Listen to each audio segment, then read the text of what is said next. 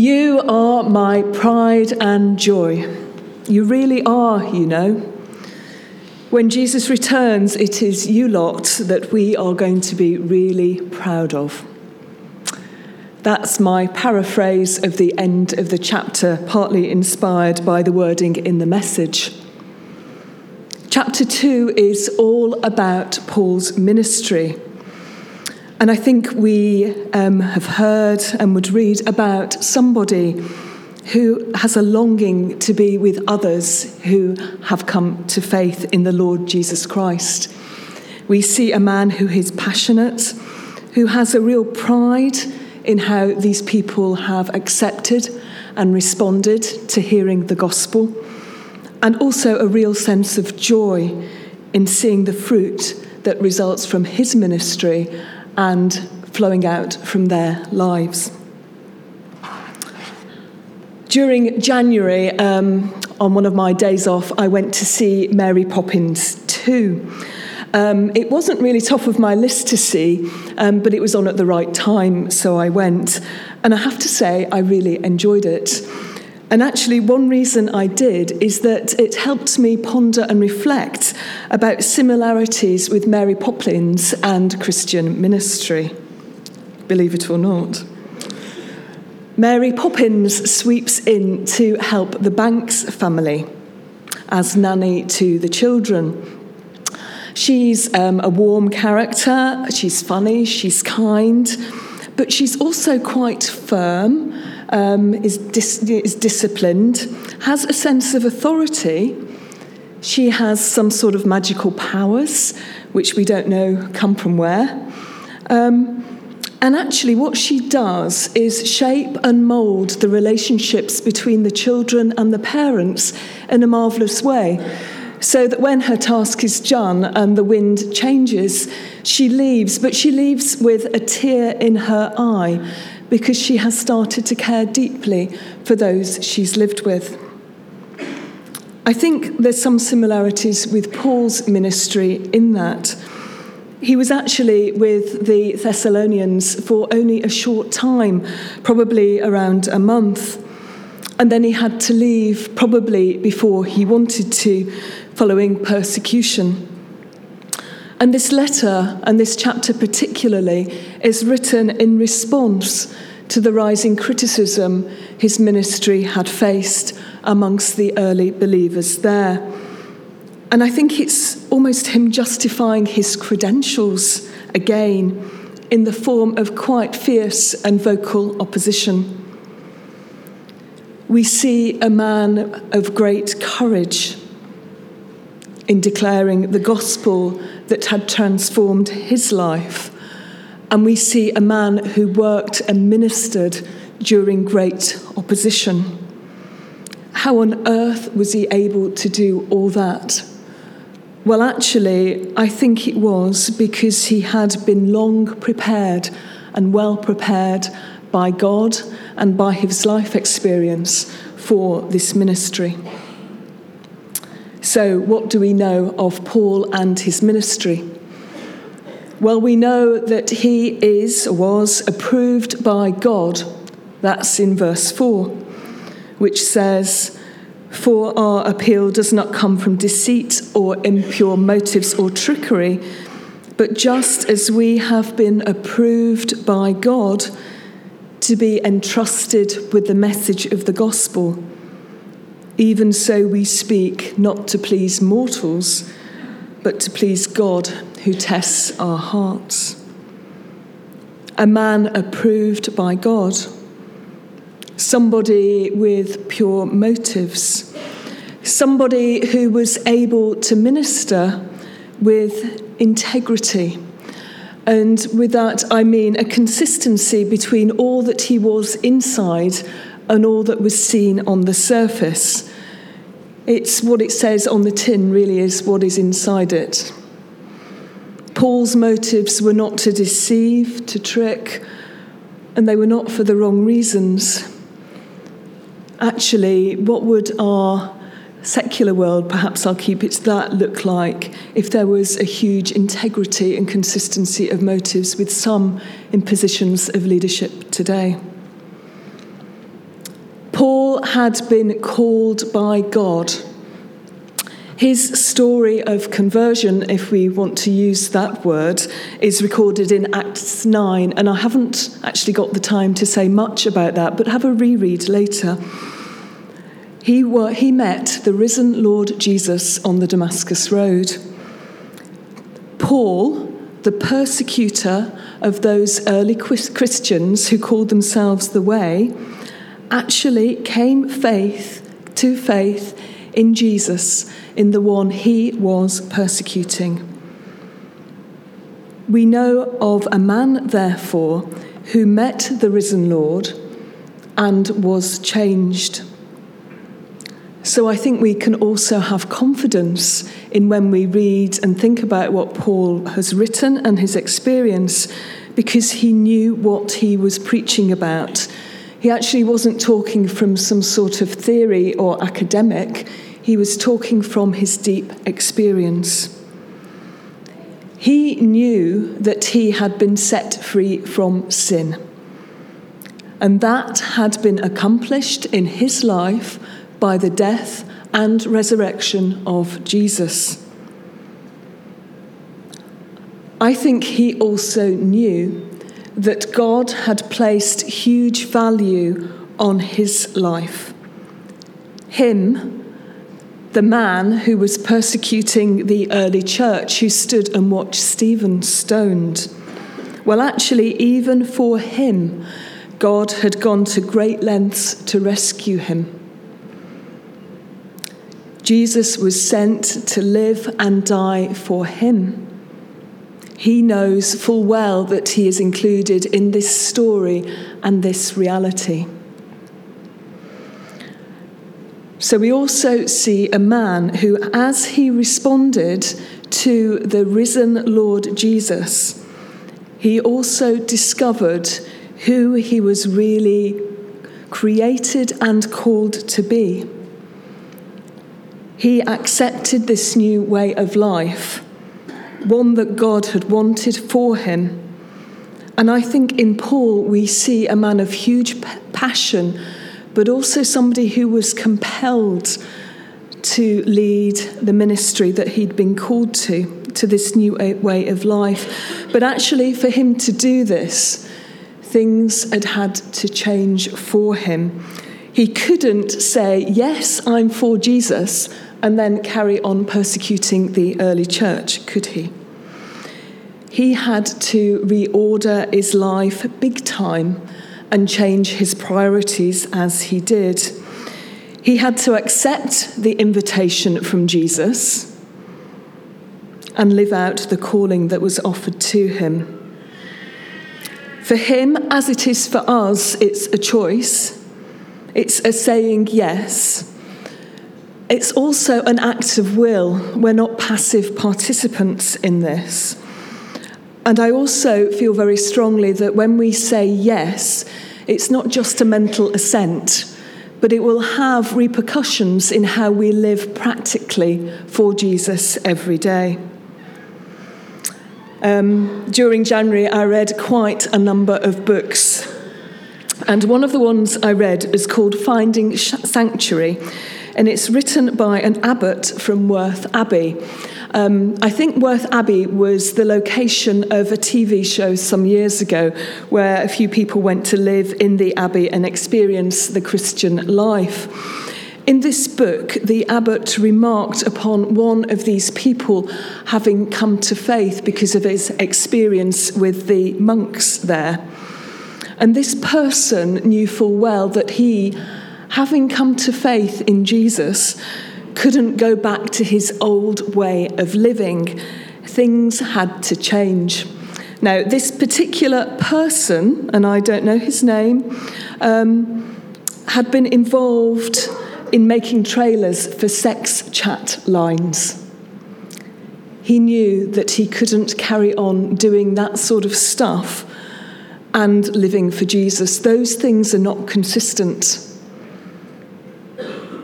I think that's really true for us today as well. If we have said that yes to Jesus, believe me, I think there's something with all of us that would need to change. And I also don't think that it's always it's done once. I think it's a carrying on, a continuing, a deepening as we continue to walk with God. But I think it's a question for all of us, is what is it today that I might be doing that Jesus would prefer me not to? So how did Paul change? Well, I think the Holy Spirit and living and dwelling in the presence of Jesus had much to do with that, with him. The details about him from conversion to ministry are actually very scant in the New Testament. There is a period of 14 years from that Damascus Road conversion to when he went on his first missionary journey. So even for Paul, I would suggest that there was much for him to learn and to do and to realise. We know he ministered in Syria. We know he met with Peter and James in Jerusalem. We know that when he sensed the call and was obedient to that, he was actually in his mid to late 40s. So actually for the time was quite old, I think. Yet he was ready to go where God had called him. And I would also like to suggest that he had also been formed and moulded so that he was ready for whatever met him on his work. And actually we know, reading Paul, he met with an awful lot that was against him. So let me just recap. Paul is approved by God. Paul's work is planned by God. Paul goes where God calls him. He stays for as long as he can and then moves on. And I think in this text we saw the human side of Paul longing to stay a bit longer, but actually being obedient to the will of God. He's compelled to share the gospel and has worked hard with that, so he knows what to say. He's been able to follow God and the will of Jesus through really difficult and costly consequences. We know he experienced huge persecution in Philippi and criticism, personal criticism of probably his character. That's really hard to take. Yet, I think in Paul, we have somebody who knows that following God is far better than the life he was living before he met him. He knows the presence of God in his life and the empowering, the strengthening, the presence of the Holy Spirit with him. So he also knows that his work is not in vain. For we know, brothers and sisters, beloved by God, that he has chosen you, because the message of the gospel came to you not in word only, but also in power and in the Holy Spirit with full conviction. He knows and experiences what he's talking about and can see it in those to whom he's spoken. But he also doesn't work to please humans. He works to please God. It's a really amazing story of conversion. Somebody from persecutor to apostle. Somebody who has become so malleable to the workings and the Spirit of God that this is how his life continues. I don't know if any of you will have picked up the news this week that the priest and theologian Michael Green died. One obituary I read of his, he was quoted as having said, "I have one life and I want to live it for God." He surely did. And perhaps in the academic theological world, I think he touched many lives. He was also priest at a big church in Oxford for a long time. And that's the same for Paul, because the gospel was known to him, was real to him. He knew it had transformed his work. He knew that he had been changed from the inside out, I believe. He could be obedient to his call. Paul said yes to God, and his life had become subject to God and the love of God in all aspects. What I'm talking about here in the life of Paul is about how he was formed for all that had to come, how he'd been shaped and moulded to become the person God could use for the task that was assigned for him. God is calling all of us to a life to be lived in obedience to him. And for each of us, that is a daily choice. We need time to be shaped. It's not instantaneous. There may be times when it's really tough, yet vitally important for our ministry, for the coming of the kingdom, and for the gospel message in the world. I think today we tend to think we have to move quickly. Our culture's really good at being busy, filling our diaries, rushing. Yet the work of God is slow. How much more important is it for us to spend quality time with him in prayer and reading the Bible? So Paul has been approved by God. His work has been planned by God. And to do that, Paul has been shaped by God. Back in chapter 1, we heard that he'd become an imitator of God, just as the Thessalonians who'd accepted the message had become imitators. So when we look at how Paul is describing his ministry, this is what he's saying. He's saying that he didn't use flattery, because ultimately it's not about how good he is, it's all about Jesus, all about God. His ministry wasn't a pretext for greed. It's not about, well, what can I get out of this for myself? Paul didn't look for praise for himself. I wonder if he'd have had an Instagram account, whether he'd have noticed the number of likes. Would he have had an Instagram account? His motivation was not about him. And also, he wants to say very clearly that his character was one that was gentle and tender, perhaps contrary to other preachers and teachers of the time who were, the idolaters of the day, not worshipping the living God. Perhaps there was a culture there of showing strength and exerting dominance and superiority. That's not always the way of God, is it? We see a man who cared deeply for the believers. We see somebody who described himself to be like a father, encouraging and urging those new believers on. He also worked hard so that he didn't have to be supported by those he'd gone to preach to. He'd accepted the consequences of being chosen by God and been formed. You see, we have a God who loves us too much to leave us as we are. He desires that we are changed slowly, sometimes painfully, and grow more and more into the likeness of the character of Jesus.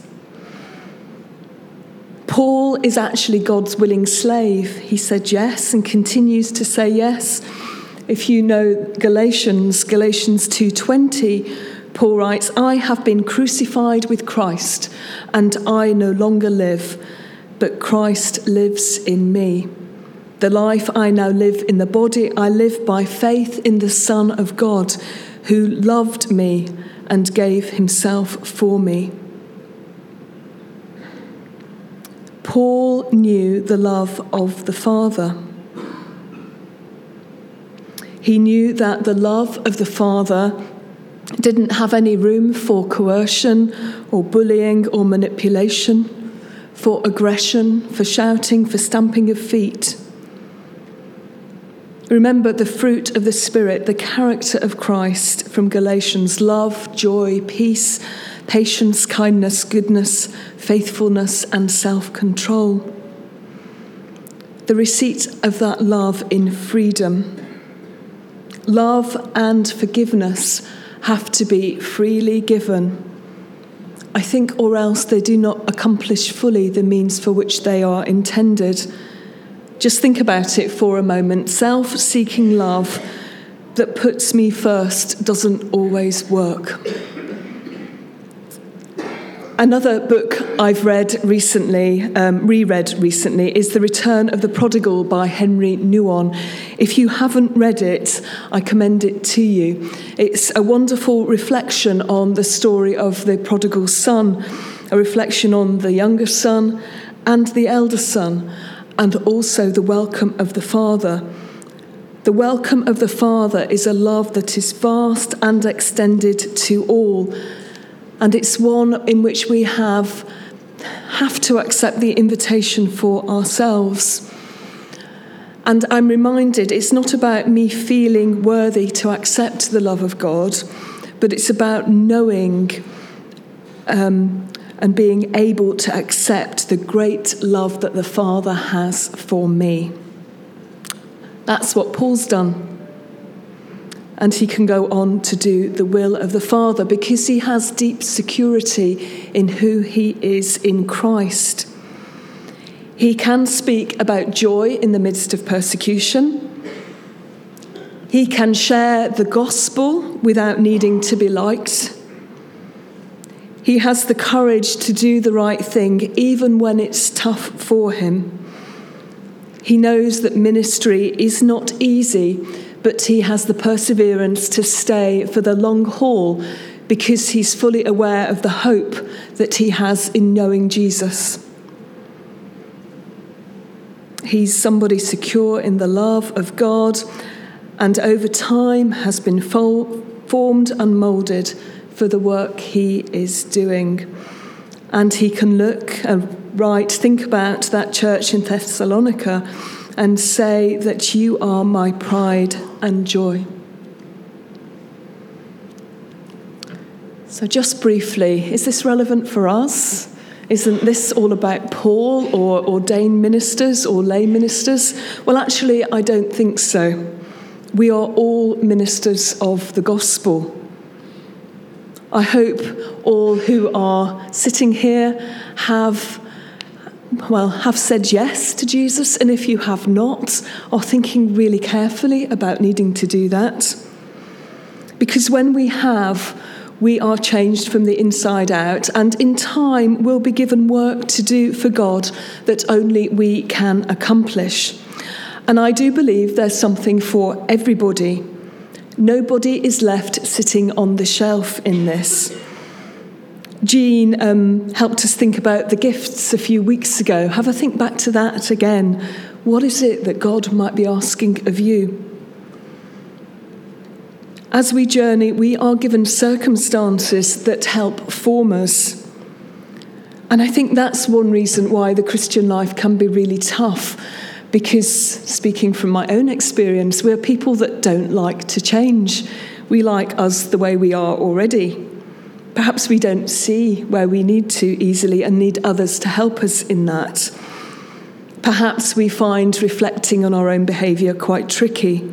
It's always much easier to blame somebody else, surely, isn't it? Things that can help as we journey are developing a spirit of thankfulness. That's something Paul had. Whatever his circumstances, he gives thanks and praise for who he is, for where he is, and for the ministry he's got. And he's also an enormous encourager, isn't he? He's not somebody who criticises and pulls down, but he looks for the best, wants to build others up, wants the gospel to take root in their lives too. I'm reminded of a quote from St. Francis of Assisi: "Preach the gospel at all times, and when necessary, use words." Our lives should also preach the gospel. So let us all have courage to think about whether we are living how God wants us to live, and to think about those things that might need to change. Perhaps we are holding God at a distance and not letting him come close to these things. Perhaps we need to welcome him afresh into our lives again, so that we can be absolutely assured of our calling in him and willingly and obediently shaped for all that he has to come in our life. Amen.